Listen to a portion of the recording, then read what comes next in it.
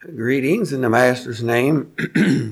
And open your Bibles to Hebrews chapter 3. We want to continue our study in Hebrews.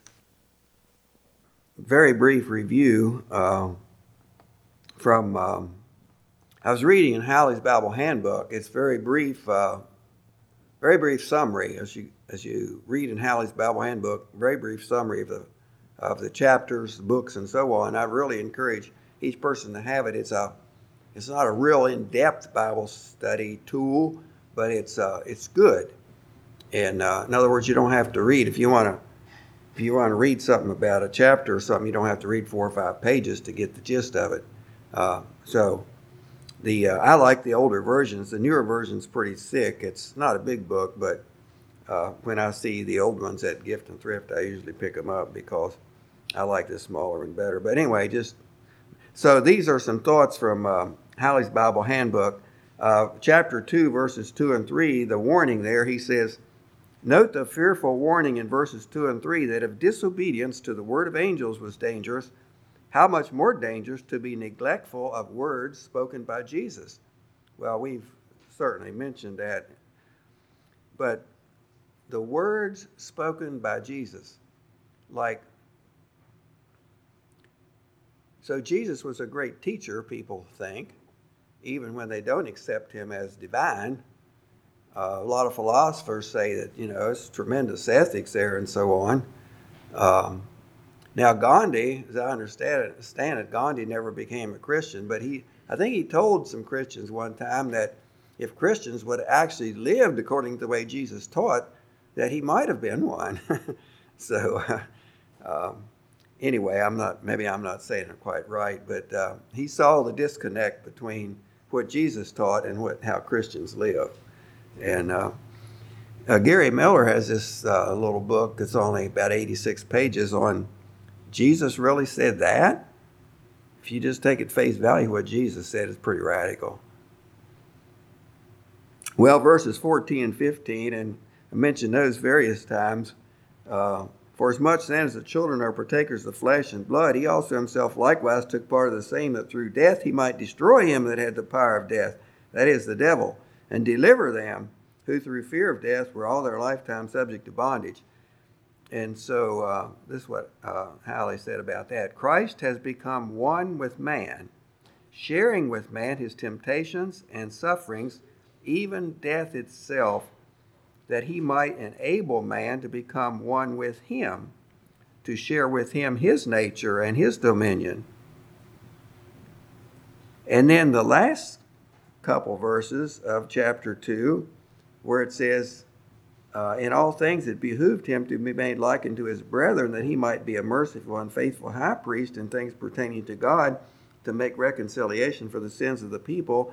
For in that he himself hath suffered being tempted, he is able to succor them that are tempted. And so, again, summarizing that, and now man, in his effort to become one with Christ, and thus qualify for his glorious inheritance yet to be, has assurance that Christ is gracious and kindly and understanding, and will be helpful to those who love him. So just a little review and summary there from things in chapter 2. Okay, now reading chapter 3. Hebrews chapter 3.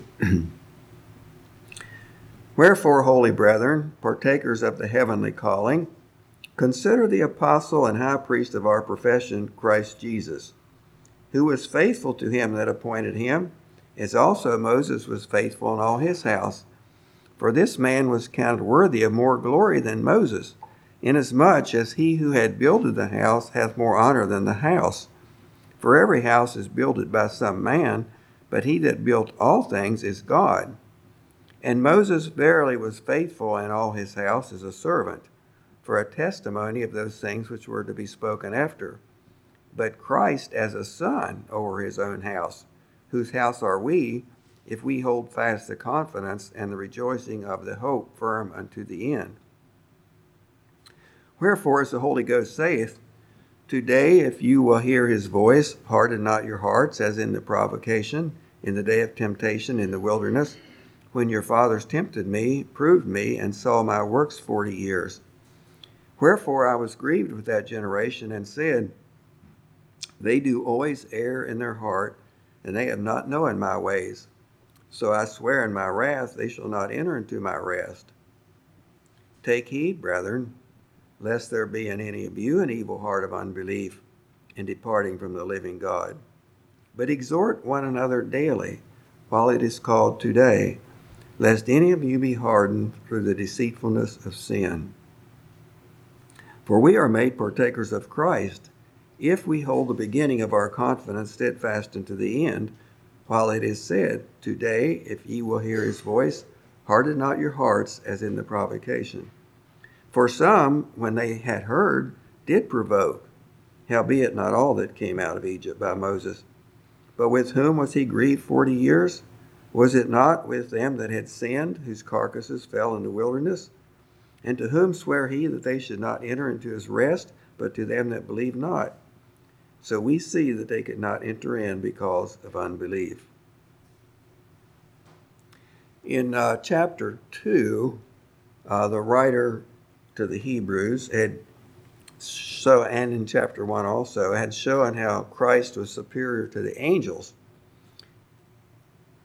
And angels were, the law was given by angels, by Moses, but in the New Testament, I forget which verse it is now, it talks about angels.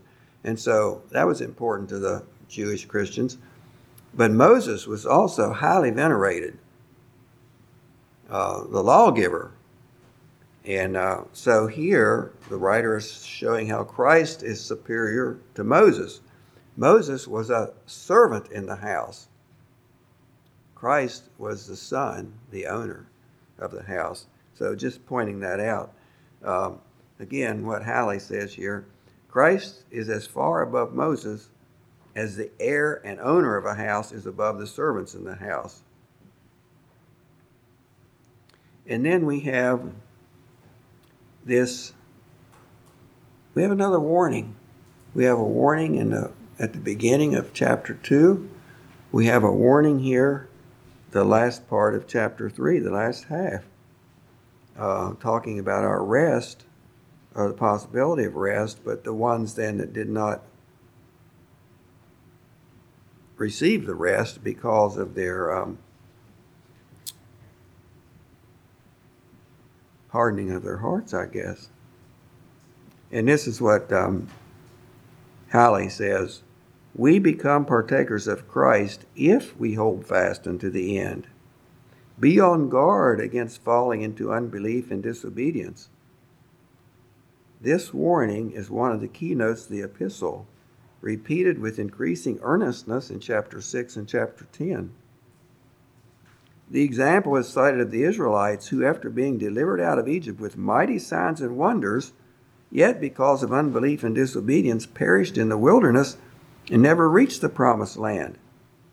If they failed because they were disobedient to the word of Moses, what hope can there be for those who are disobedient to Christ? So it's pretty serious. Now these verses here in 7 to 11, it's interesting. He says, wherefore as the Holy Ghost saith. And he's quoting from the Psalms. And so I'd like to read those verses from the Psalms. You turn to Psalm 95. We have almost identical wording. Psalm 95, and here in Psalm 95, it's also verses 7 to 11.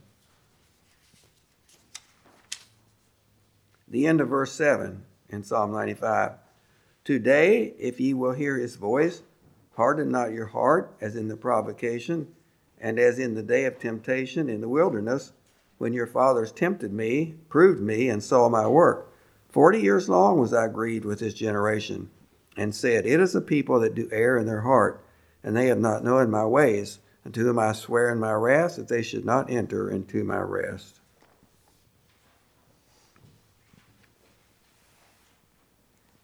So the danger of falling away. Verse 12 says, take heed, brethren, lest there be in any of you an evil heart of unbelief in departing from the living God. There it says, in departing from the living God. The American Standard Version says, take heed, brethren, lest haply there shall be in any of you an evil heart of unbelief in falling away from the living God. The Bible in Basic English says turning away. So the idea is falling away. The process, and in the process through which this falling away takes place, is an evil heart of unbelief. And it says, lest there be in any of you. It's speaking to us individually.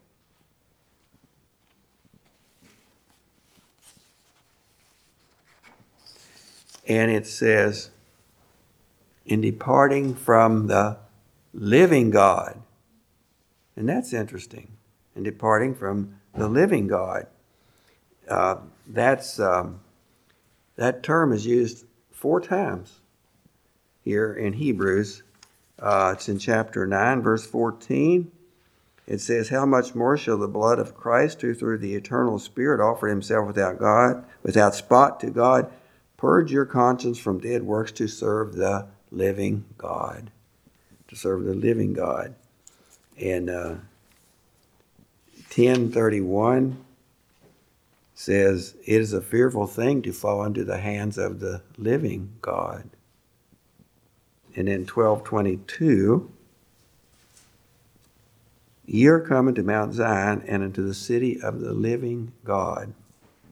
Now turn to Psalm 115. I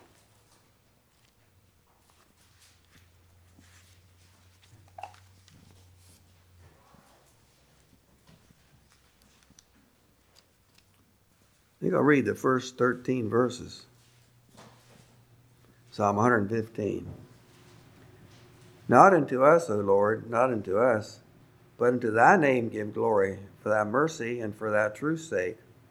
Wherefore should the heathen say, where is now their God? But our God is in the heavens. He hath done whatsoever he hath pleased. Their idols are silver and gold, the work of men's hands. They have mouths, but they speak not. Eyes have they, but they see not. They have ears, but they hear not. Noses have they, but they smell not. They have hands, but they handle not. Feet have they, but they walk not. Neither speak they through their throat. They that make them are like unto them. So is everyone that trusteth in them. O Israel, trust thou in the Lord. He is their help and their shield. O house of Aaron, trust in the Lord. He is their help and their shield. Ye that fear the Lord, trust in the Lord. He is their help and their shield. The Lord hath been mindful of us. He will bless us. He will bless the house of Israel. He will bless the house of Aaron. He will bless them that fear the Lord, both small and great. Tremendous contrast there between the living God and the gods that people make for themselves. And here, in our setting, in our country, it's not so much of smelting gods from gold and silver or carving gods from wood, but people do make their own gods.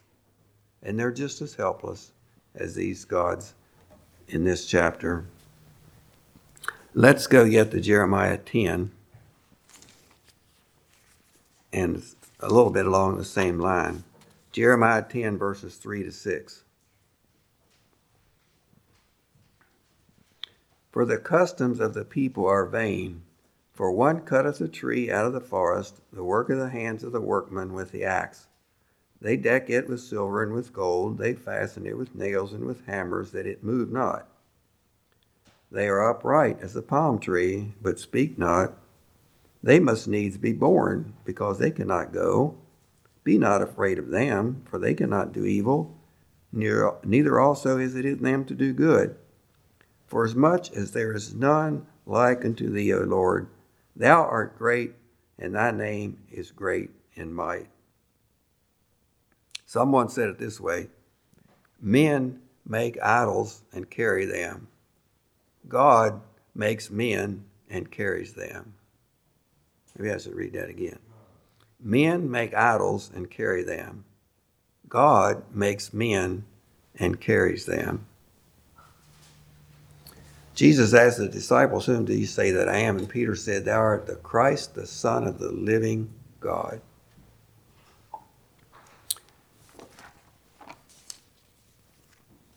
Okay, back to Hebrews 3 in this warning. The peril of falling away from the living God. It says here, in departing from the living God. That is a fairly strong word. Has the idea of remove, revolt, desist, desert. It does not mean merely stumbling, but refers to apostasy, which is definite, deliberate departure from God.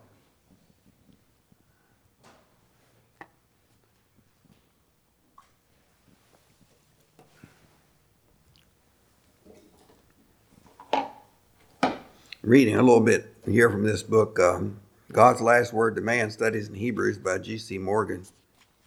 He says, this thing about departing from the living God, we may be inclined to say at once that surely that cannot be done. And yet the whole force of the warning is a revelation of the fact that such apostasy is possible. No one ever intends to apostatize. There was an hour when Simon Peter said to Jesus, "Though all shall forsake thee, yet will not I." And there's no reason to doubt his sincerity in the declaration. Nevertheless, he did forsake his Lord, and that so positively as to deny him with oaths and curses. Such apostasy, however, is never a sudden thing. There are multitudes of people today who have apostatized. They would resent being described as infidels, but the living God is not real to them in any practical sense. They have departed from him, dismissed him from the realm of consideration, and while perhaps still professing intellectual conviction of his existence, live as though there were no God.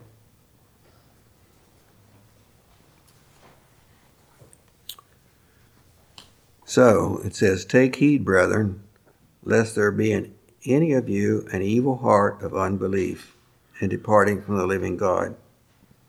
Now, I set this up here for a little bit of word study. If I had time, I maybe would have written this up ahead of time, but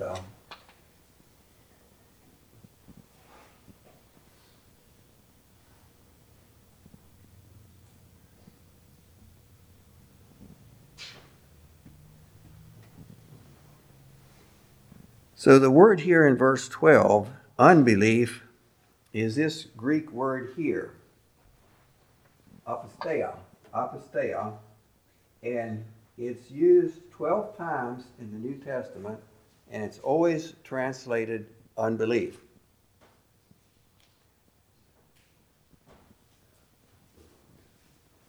That is the noun form of the word. Now, and maybe this isn't all that important, but apostos is the adjective form of the word, and it means, according to Vine's dictionary, not worthy of confidence, distrustful. And this word in the Gospels is always translated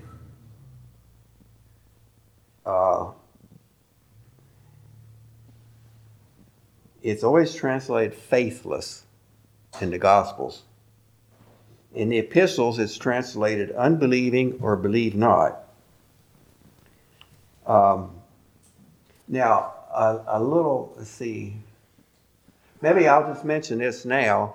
I want to bring it out a little bit later, but these words, so this means unbelief or faithless or so on. In the Greek, the letter A is the prefix. It means not. And so there's actually a word that's spelled similar to this, or maybe almost identical, without the A, that means believe. And the same thing here would be faithful, not instead of unfaithful. And so it's like in English, we have unhappy. UN is the prefix that means not happy. Well, we have various ones in English. English is very complicated. But irreplaceable, can't be replaced, not replaceable. Nonsense, not sense. I mean, NON means not. So anyway, that's, but the A just means not in Greek. So I'll get some verses here in a little bit that illustrate that. But then if you go to the, here in Hebrews 3, so we have in verse 12, take heed, brethren, lest there be in any of you an evil heart of unbelief in departing from the living God. Now go down to verse 18 and 19. And to whom sware he that they should not enter into his rest, but to them that believed not? So we see that they could not enter in because of unbelief. So in verse 18 we have believed not. In verse 19 we have unbelief. There are two different words in the Greek. They're synonyms, but there's a slight difference. So the word that's translated believe not is this word.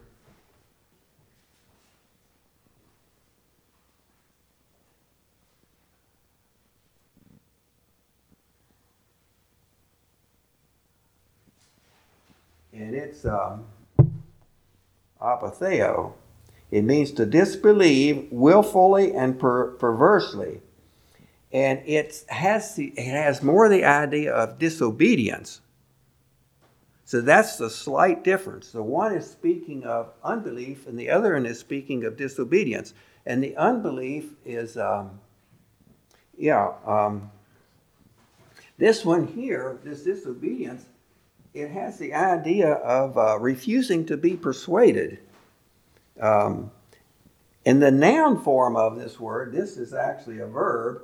The noun form of the word is in the Revised Version is always translated disobedience.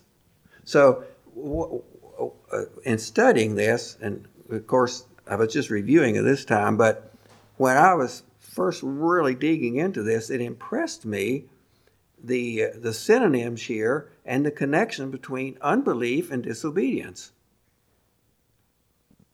Unbelief and disobedience. So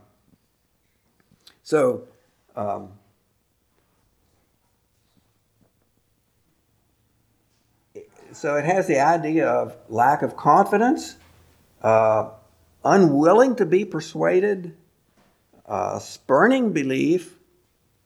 So it's stubbornly rebellious, obstinately disobedient, headstrong, perverse. That's this word here. It's the one that's translated "believe not."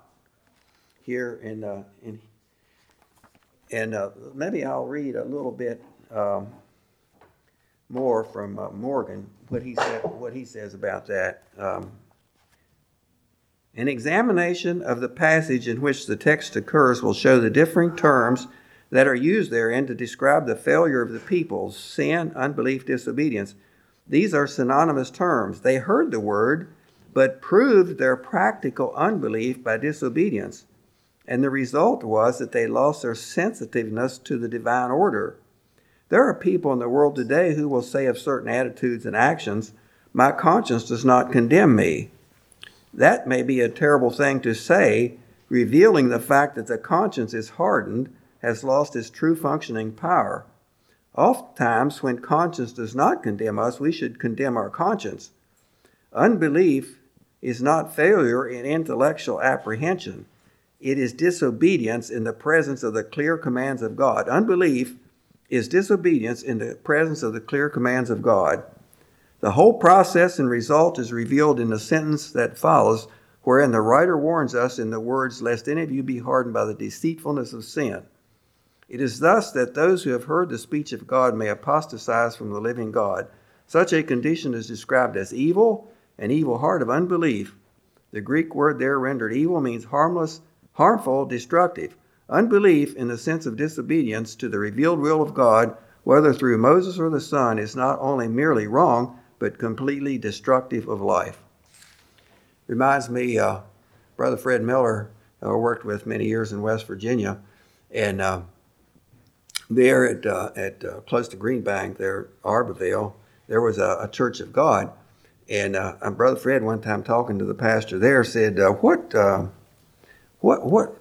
I don't know if I have it exactly the way it was, but what causes a person to lose out or start slipping in their Christian life?" And Church of God pastor, he had it dead on. He said, when they know to do something and don't, that's where it starts. When God says something to you and you don't listen, you say no to him. And that's starting a downward slide. And so that's the disobedience part.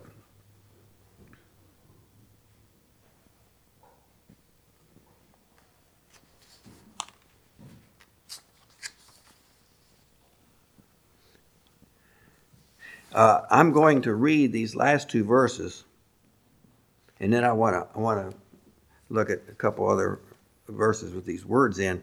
But the last two verses, 18 and 19, could be read this way: "And to whom sware he that they should not enter into his rest, but to them that disobeyed." So we see that they could not enter in because of a lack of confidence. That's some of the meaning there.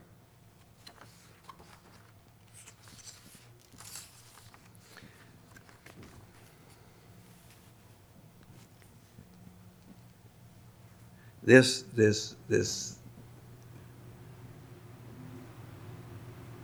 belief or unbelief or lack of confidence or lack of faith. When the spies came back, and see that's the reference here in the middle of the chapter, those verses 7 to 11. It's going back to the people coming out of Egypt and then being in the wilderness and then being afraid to go into the promised land, and so they all died. Everyone over 20 died. But it says that my servant Caleb had a different spirit. There's only two of them, Caleb and Joshua. They had a different spirit. They had a spirit of confidence, a spirit of belief, a spirit of obedience.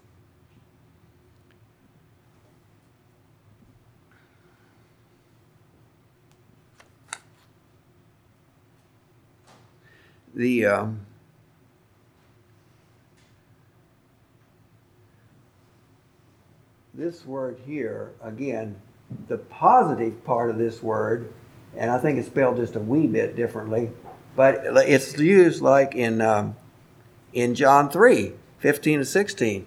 For God so loved the world, he gave his only begotten Son, that whosoever believeth in him. See, that's the positive. And this is unbelief, belief. And it's and so to have confidence, God wants us to trust him. He wants us to have confidence in him. And when we don't, it's an affront to him. Like, it's interesting, one time Jesus was talking about labor for the meat that doesn't perish. And they asked him, how do we work the work of God? Or maybe I should turn to that to get exactly right. I think it's in John 6. Yeah, Jesus said, labor not for the meat which perishes, but for that meat which endureth unto everlasting life.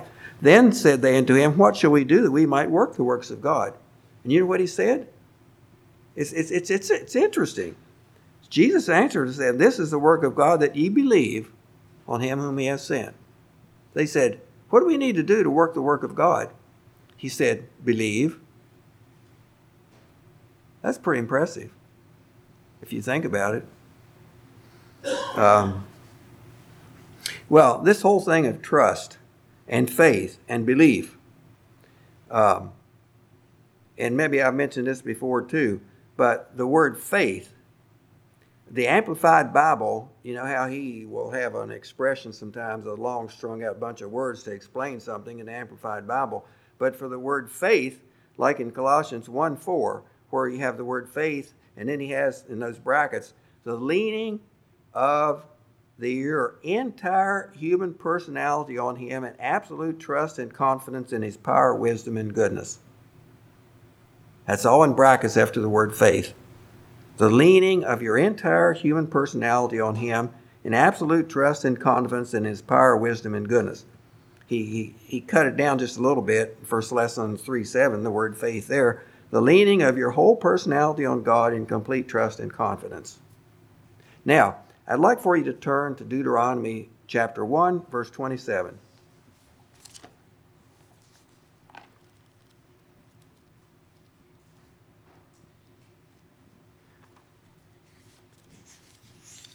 Deuteronomy chapter 1, verse 27. And here Moses is sort of reviewing things for him.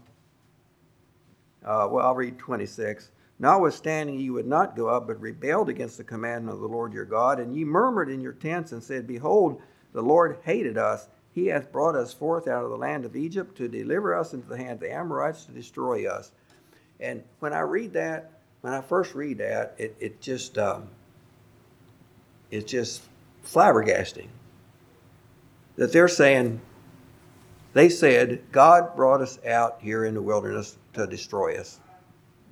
And how could they possibly say that after those 10 miracles in Egypt, the plagues, and everything He did to bring them out? They had the cloud that was fire by night and by day, and it would go up and it would move, when they were supposed to go. They had all this stuff going on. And they said, God just brought us out here to destroy us. How could they possibly say that?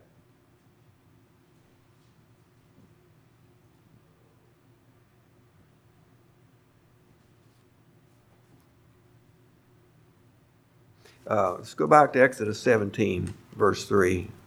And the people thirsted there for water, and the people murmured against Moses and said, Wherefore is this that thou hast brought us up out of Egypt to kill us and our children and our cattle with thirst? There it is again.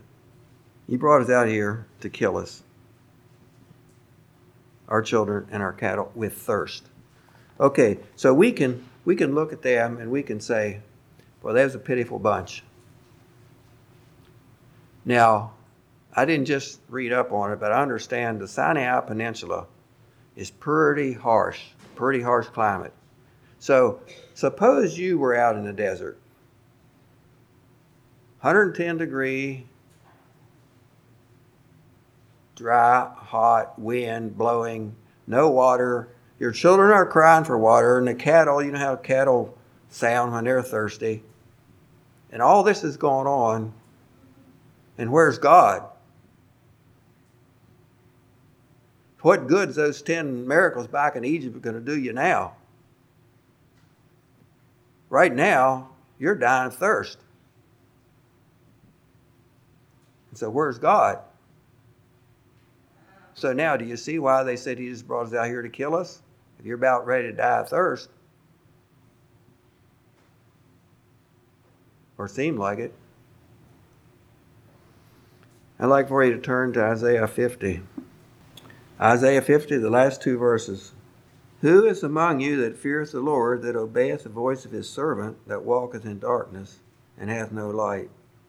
Let him trust in the name of the Lord, and stay upon his God. Behold, all ye that kindle a fire, that compass yourselves about with sparks, walk in the light of your fire, and in the sparks that ye have kindled. This shall ye have of mine hand, ye shall lie down in sorrow.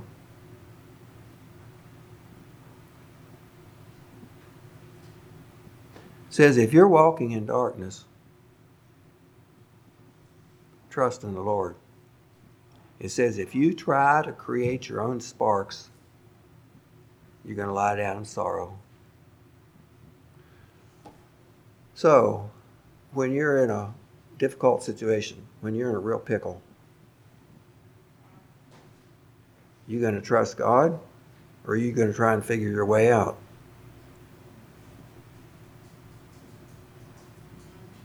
Well, sometimes it's hard for us to know how much we should try and how much we should just wait on the Lord.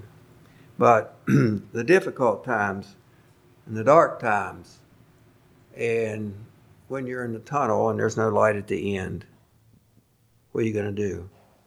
The realities of life. Maybe some of you have read this book, George Mueller, Answers to Prayer. How many of you heard of George Mueller? Probably a number of you. George Mueller had the orphanages. at the orphanages in England. I think he ended up supporting 2,000 orphans. Now, why did he start orphan houses? And he tells why. And it's sort of in the introduction to the book. And to me, it was a little bit surprising. Let me say it that way. He tells why he started the orphan houses. Sometimes I found children of God tried in mind by the prospect of old age, when they might be unable to work any longer, and therefore were harassed by the fear of having to go into the poorhouse. If in such a case I pointed out to them how their Heavenly Father has always helped those who put their trust in Him, they might not, perhaps, always say that times have changed, but yet it was evident enough that God was not looked upon them as the living God.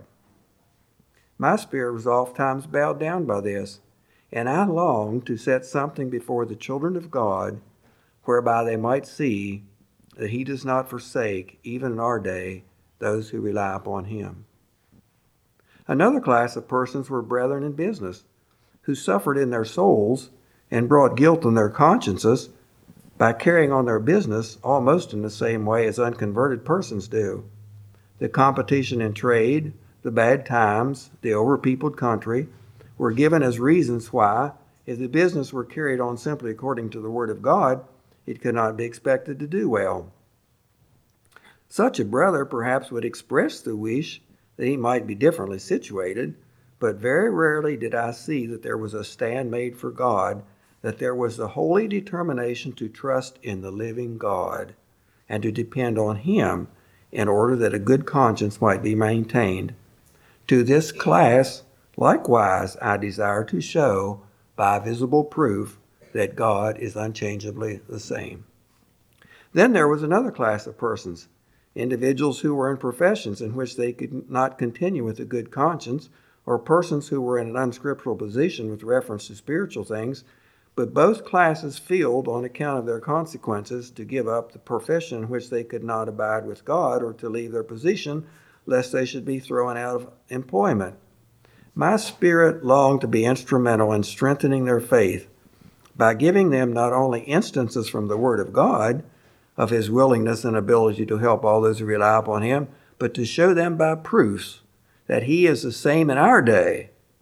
I well knew that the Word of God ought to be enough, and it was, by grace, enough to me, but still I considered that I ought to lend a helping hand to my brethren, if by any means, by this visible proof to the unchangeable faithfulness of the Lord, I might strengthen their hands in God. For I remembered with a great blessing my own soul had received. I remembered what a great blessing my own soul had received through the Lord's dealings with His servant A.H. Frank, who in dependence upon the living God alone established an immense orphan house, which I had seen many times with my own eyes. I therefore judged myself bound to be the servant of the church of God in the particular point on which I had obtained mercy, namely, in being able to take God by His word and to rely upon it. All these exercises of my soul, which resulted from the fact that so many believers in whom I became acquainted were harassed and distressed in mind, or brought guilt on their consciences on account of not trusting in the Lord, were used by God to awaken in my heart the desire of setting before the church at large and before the world a proof that He has not in the least changed, and this seemed to me best done by establishing of an orphan house. And he did. He did. But to show, now that was what, in the 1800s? Forget the time exactly there. So he showed the people in his day that you could trust God. Can we trust God? Well, here in Hebrews, it says, "Take heed, lest there be in any of you an evil heart of unbelief in departing." But the connection between belief and obedience. If you have confidence in someone, if you trust someone, you're going to listen to what they say. And so, these last two verses to them that believe not, to them that disobeyed, they could not enter in because of a lack of confidence. They lacked confidence in God. Therefore, they didn't follow what he said. Now, like that little book I referred to, did Jesus really mean that? Do we have enough confidence in God that we can take him at his word? Even the radical things that are so totally different from the way the natural man thinks? Well, we're supposed to help each other with this. In verse 13 it says, but exhort one another daily. So I've written down here, what is the answer to, lest there be in any of you an evil heart of unbelief and departing from the living God? And it's verse 13. It says exhort. And the word there, exhort, means to call near. It has the idea of comfort, to entreat, to pray. And so, we sang, let us pray for each other, not faint by the way. That's what that song says. And see, faint by the way would be, wouldn't be exactly the same as falling away, but fainting. So and it says, exhort one another daily. So how do we do that? Well, we need to do what we can to encourage each other. That's what it says. Exhort one another daily.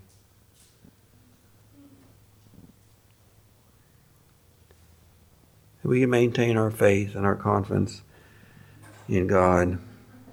In Acts 11:23, it says about Barnabas, the believers in Antioch, a new church up there, they sent Barnabas up to check it out. It says, when he came and had seen the grace of God, was glad and exhorted them all, and it's the same word here, that with purpose of heart they would cleave unto the Lord. In 1 Thessalonians 5:11, it says, wherefore comfort yourselves together and edify one another, even as also you do. You might think that the word edify is the word here, but it's not. It's the word comfort. The word comfort is the one here. It says, exhort one another daily. So encourage, comfort, build up each other, that we don't get discouraged. There's things, there are situations in our lives, there are circumstances in our lives, there's things in our life that I don't think we'll ever be able to figure out why it's the way it is. But we need to rely on God. We need to have an unshaken faith in God. We need to encourage each other in that. Let's kneel for prayer.